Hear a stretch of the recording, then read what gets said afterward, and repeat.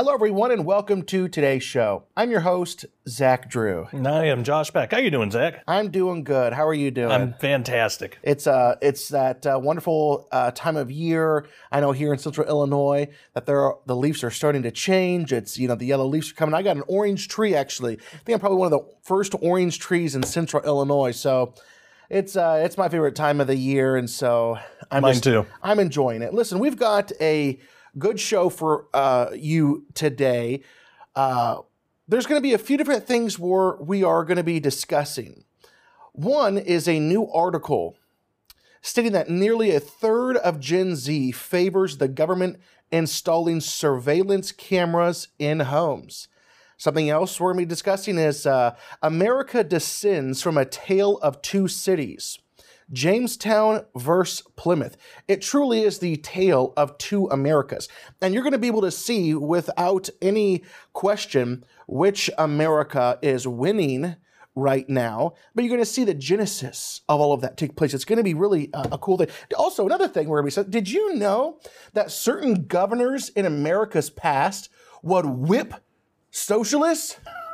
I feel like that could be really beneficial to us in America today. I mean, literally, they would drag them out and whip them for being lazy, like socialists, like for promoting a socialist lifestyle. And it actually worked for quite some time. And also, we're going to end the program. I am convinced you cannot be a socialist and a Christian. And the reason I say that is because they have irreconcilable differences. And so the last topic today is Christianity versus socialism. We're going to be talking about all of this and so much more in today's program. But first, I do want to ask you to join the Paul Revere Club. In a world where information is everywhere, how can we separate the signal from the noise? Introducing the Paul Revere Club, your one-stop destination for breaking news, current events, and cutting-edge coverage of the latest developments in science, technology, politics, and so much more. Signing up for the Paul Revere Club has never been easier or more affordable. For a monthly donation of only $30, you can unlock a world of knowledge at your fingertips. Simply call our toll-free number, 888-459-5727, and tell our operators you would like to join the Paul Revere Club. Or go to ZachDrewShow.com, click on the IGBY store, click the Paul Revere Club icon, and sign up today. In George Orwell's famous book, 1984, Big Brother is watching you. Citizens of the fictional nation Oceania are under constant government surveillance, including in their own homes. Devices called telescreens display propaganda and record people's actions, allowing the government to monitor people even in what should be the most private place they know, their homes. Now, this type of behavior is meant to be an extreme example. That's why, it was such a wildly successful book. Everybody knows 1984, Big Brother, right? It was meant to be an extreme example of what can happen when a government gains too much power, and opposition to such surveillance has been assumed to be overwhelming, and it's assumed to be absolutely obvious. But is it? This is from the Cato Institute, a new article. Nearly a third of Gen Z favors the government installing surveillance cameras in their homes. They asked respondents whether they, quote, favor or oppose the government installing surveillance cameras in every household to reduce domestic violence, abuse, and other illegal activity, end quote. Well, they found that as the brackets for age increase, so does the disdain for government overreach. For age 30 and under, 29% support in-home surveillance. For ages 30 through 44, it's 20%, and 45 and over is 6%. This study shows that, yes, the overwhelming majority of Americans oppose the government surveilling people in their homes. However, that absolutely does not mean that we can ignore the demographics that do support it, because that demographic is growing exponentially over time. It's interesting, too, because this study found that more than half of those who support the U.S. adopting a central bank digital currency are also in support of government surveillance in homes. What a weird correlation there. Yeah, I know, absolutely. And so here's the thing: is they are being taught in schools to hate America. Mm-hmm. They are being taught to hate freedom, right? And I mean America as in historical America, what America has stood for, its values, what it represented, not only to us here on our homeland, but throughout the world. That's right. They are destroying the perception of America, and that's why they don't care about what it means to be an American. They don't care about the free economic system. They don't care about freedom. They don't care about personal rights. They don't care about private property. What we are seeing is the tale of two Americas. And there has been a battle since the beginning in America. There's been a battle of two Americas, decade by decade. And you can actually see that the course of history, whenever one is winning and when the other one is winning. And we're going to be talking about that. But what you shared in the article is so incredible that, and not surprising though, that as you get older, the more American you are. Mm-hmm. And I mean that because, the statistics are saying, hey, if you're over 60 years old, what was it, 5-6% said, yeah, I'm okay with surveillance in the home. Yeah. It's overwhelmingly anti-surveillance. But as you see, the younger you go, the more socialist you become. This is a clear indication that conservative views are becoming an archaic filter in which to view the world. These people will one day be sitting congressmen and women. These people that are grown up, they'll one day shape future policies. They will one day be making new laws, changing existing laws. They'll be judges, teachers, professors. They already are in some regard, large part. It is possible. Is it possible that increased support for government surveillance among the young has common roots with what Greg Lukianoff and Jonathan Haidt described in The Coddling of the American Mind, when they said, tell me if this isn't accurate, young people seem more willing to prioritize safety, from possible violence or hurtful words over ensuring robust freedom from government surveillance or to speak freely. That is such a powerful. Young people seem more willing to prioritize their own safety over their own freedom. So when we read articles like your Wi-Fi can see you, understand that there is a large portion of our population that isn't fazed by such an alarming notion, but would rather encourage it. And it's happening right now. Yeah, and as terrifying as it is, it's totally true. Your Wi-Fi can be used to track you. It's not some far-off science fiction scenario. It's happening now. We could be entering a time very soon when we won't only have to worry about cameras being put in our homes, but rather the government will use your own Wi-Fi signals to track your every move, creating a new America where privacy, unfortunately, is truly dead. And already, almost a third of Gen Zers are in full support. Mm-hmm. Already. Without there being some crazy mass psyop. Right? I want to get into, all this material has been good, but I want to get into this awesome history. I love history. I really do. I love it because it's like, the more you know, it provides a filter in which to view everything else that you're seeing. Right. And it makes everything else make sense. And first of all, I'm going to let you know that the book that I'm bringing a lot of this content from is called The American Story.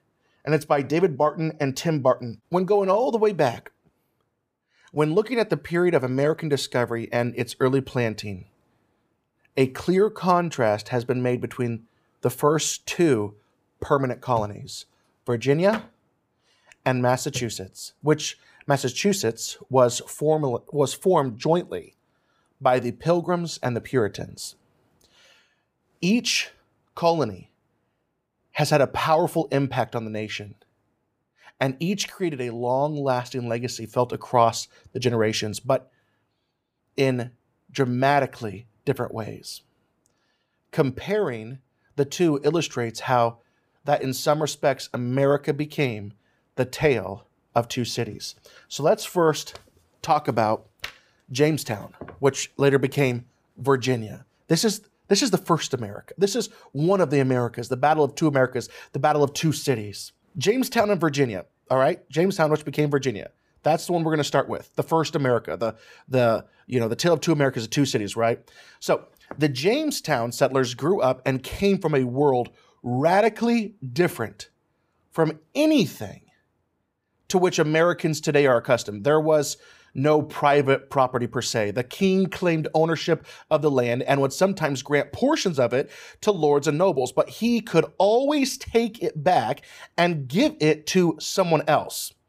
Those Virginia colonists were also part of the official state-established Anglican Church of England because they relied heavily on state-appointed priests who told them how to interpret the Bible. Okay, so they generally were not strong students of scriptures and teachings, and most were professing Christians, but few knew the Bible well. Additionally, the early Virginia colonists knew very few trades or vocations, and what they did have was often assigned them by the government. What they produced was generally for the direct benefit of others, being the king, or nobles, okay, not themselves. They therefore relied heavily on government provisions for their sustenance. And their general culture was socialistic and elitist. And, can you think about today, how would you feel if your priest or your pastor was state appointed? Be time to find a new church. Yeah, exactly. Exactly. Now listen, I'm going to read a portion of this book. So it says here, because the Virginia settlers had lived their lives dependent on the bounty of the king, they were unprepared for the hard work necessary to survive in the new lands. Consequently, of the original 104 colonists who arrived in Jamestown, 2/3 were dead within 6 months. 2 years later, with the arrival of additional ships, the population had grown to 490, but only 60 survived the winter of 1609, which is called the starving time. An official in the colony described the moral depths to which they sank, and it is pretty graphic, so be warned. Having fed upon horses and other beasts as long as they lasted, we were glad to make shift with vermin as dogs, cats, rats, and mice, and to eat boots, shoes, or any other leather. And now famine, beginning to look ghastly and pale in every face, that nothing was spared to maintain life, and to do those things which seem incredible, as to dig up dead corpses out of graves and to eat them. And some have licked up the blood which has fallen from their weak fellows, and amongst the rest, this was most lamentable, but one of our colony murdered his wife, ripped the child out of her womb, and threw it in the river, and after chopped the mother in pieces, insulted her for his food. This sounds so barbaric. First off, this is the end of socialism, okay?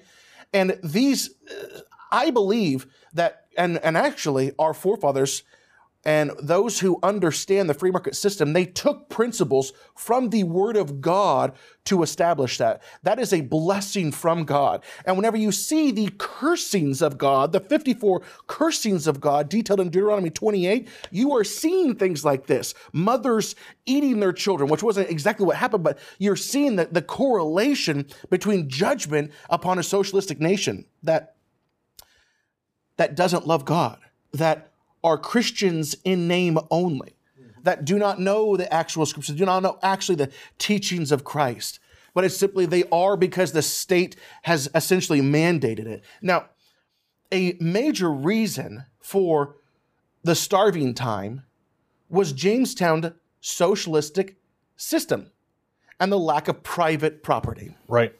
Right? So simply put, the colonists in Virginia had little incentive to work hard and improve the plots of the land. Let's keep reading. It says here on page 76 of the American Story, Governor John Smith implemented a policy designed to combat their socialism, and it was drawn directly from the Bible declaration that says, whoever would not work must not eat. 2 Thessalonians 3:10. He therefore placed squarely on the soldiers of every individual the necessity of being productive. The colony would provide charity for the sick, disabled, and elderly, but not the able-bodied. Every citizen must work for himself. If he did not, he would receive nothing. The Virginians fiercely resisted this policy, but historians affirm that, quote, it was the best law possible for such a time and place. Now, when Smith returned to England after his injury in 1609, the colony reverted to socialism and widespread laziness, along with its accompanying problems. When Thomas Dale later became governor in 1616, he tried to get them back to work and thus, quote, ruled with a rod of iron. He enforced Smith's rule by whipping those who would not work. And he wisely began to break down the old system of holding all property in common. You see, with the Jamestown colonists, general aversion to working for themselves and their desire to have others work and provide for them, it's not surprising what it led to. It's not surprising that the Virginia colony is where chattel slavery first became legal in America. You see, state dependency creates socialism. It is socialism. And socialism creates slaves. You see, chattel slavery is the complete and unlimited ownership of another person and their descendants. Let's keep reading. The Southern propensity for slaves became so strong that during the American War for Independence, many Southerners were reluctant to serve in defense of America for fear that their slaves might escape. Great Britain saw the South's interest in slavery as a way to divide the Americas. That's really what they were doing. So in late 1775, she promised freedom to slaves who escaped and joined her. While some 100,000 slaves joined the British, only 5,000 of them were actually freed, with most of the rest remaining in slavery with the British. In fact, the British forcibly seized and kept slaves to increase their own resources. The announced British plan had an opposite effect. It motivated many slave owners, including some Americans with British sympathies, to get involved in the fight in order to save slavery in their plantations. This is not to say that slavery was a primary cause of the war for independence, as the New York Times 1619 Project has wrongly asserted.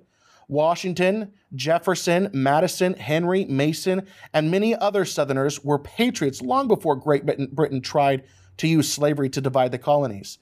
As will be shown later, anti-slavery sentiment drove many toward separation from Great Britain, even in the South. So many slaves were freed during the era of American independence.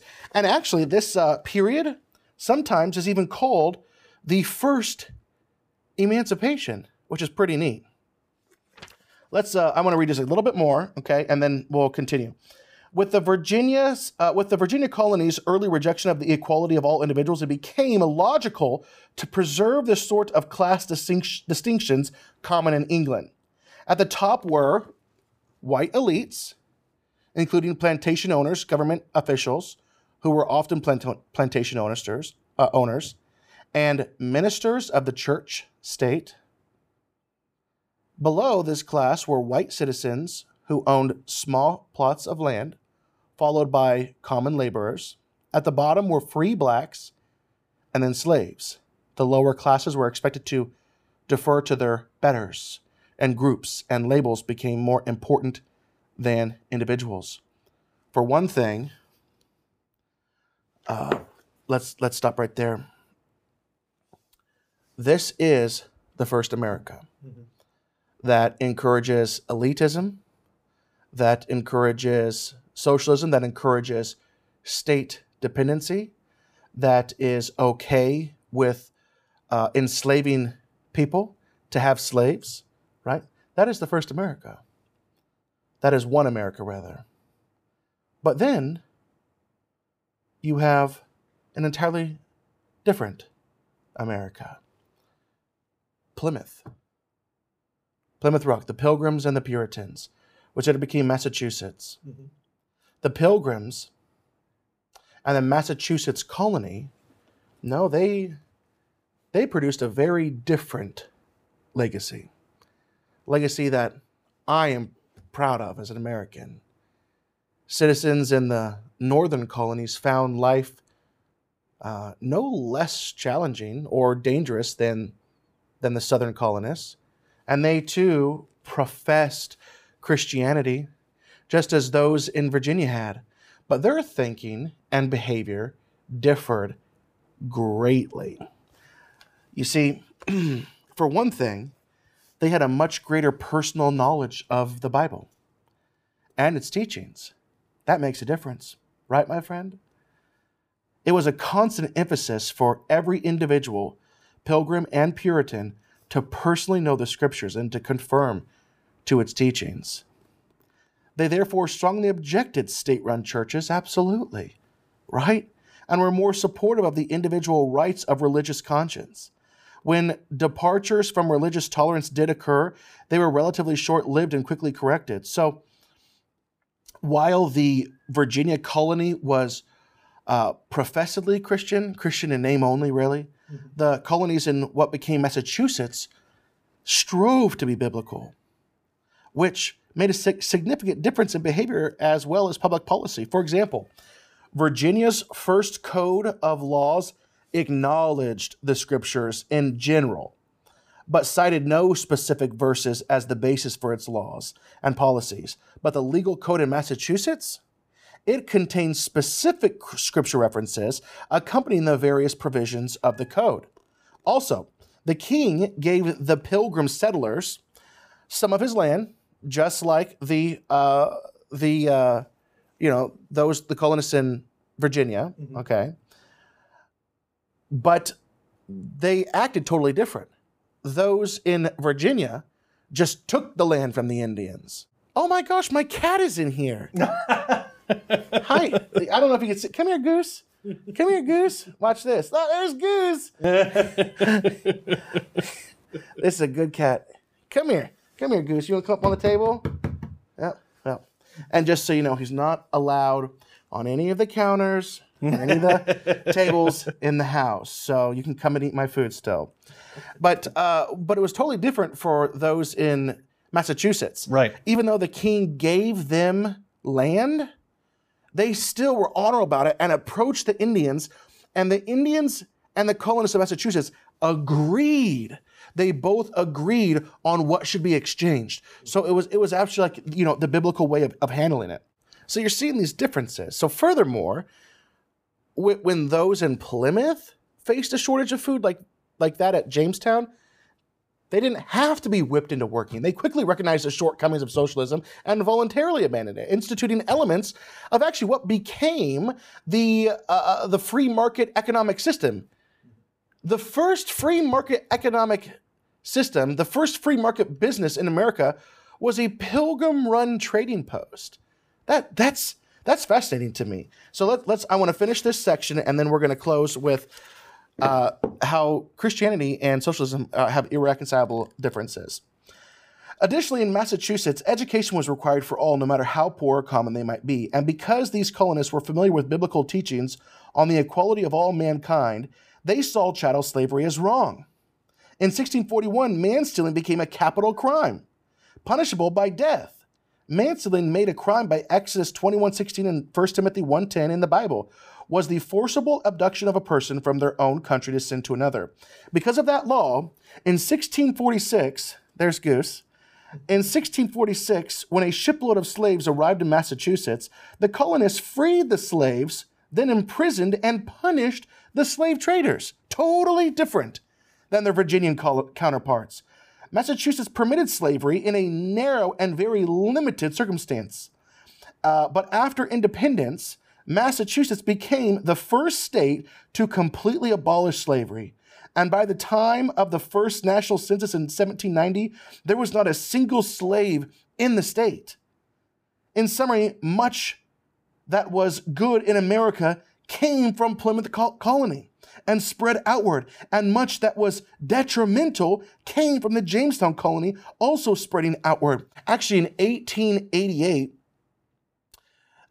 with America still deeply reeling from the direct and indirect effects of the Civil War, there was a wall map that was published showing many of the fruits produced by the two models, by the two colonies.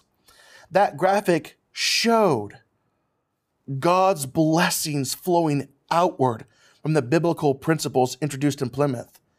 And it will show and illustrate God's curse moving outward from the bad philosophy in Jamestown. And I'll end with this. The reason on this show, a Christian show, talking about socialism, is because socialism is anti-God. Therefore, Christians who stand upon the word of God should stand against socialism, should stand against communism, Marxism. Socialism is based on a materialistic worldview. Socialism punishes virtue. Socialism, it endorses stealing. Socialism encourages envy and class warfare. Socialism seeks to destroy marriage. Socialism seeks to destroy the family. Socialism seeks for the state to replace the family. That way it can indoctrinate children in its leftist way of thinking and remove them from any notions of God and religion. It's actually Frederick Engels, who was the co-author with Marx of the Communist Manifesto, once wrote that the society he envisioned would be one where the single family ceases to be the economic unit of society. Private housekeeping is transformed into a social industry. The care and education of the children becomes a public affair. That is what they wanted. We are entering into, next year, the commander-in-chief of our nation. And the two-party system in America is a perfect representation of the two Americas. The two-party system is a representation, actually I wouldn't say a perfect representation, but a representation of Virginia and Massachusetts from the original Jamestown versus Plymouth. Listen, I want to encourage you as we end today's program. We're talking about all these things, current events, and the tale of two Americas, and it's all interesting and it's beneficial. Like, I really enjoy talking about these things, but more importantly than anything else is the Word of God. And I want to encourage you at home to make sure that you're in your Word on a daily basis, being constantly fed spiritually. That is the most important thing. We are totally out of time for today's show, and we will see you all next week.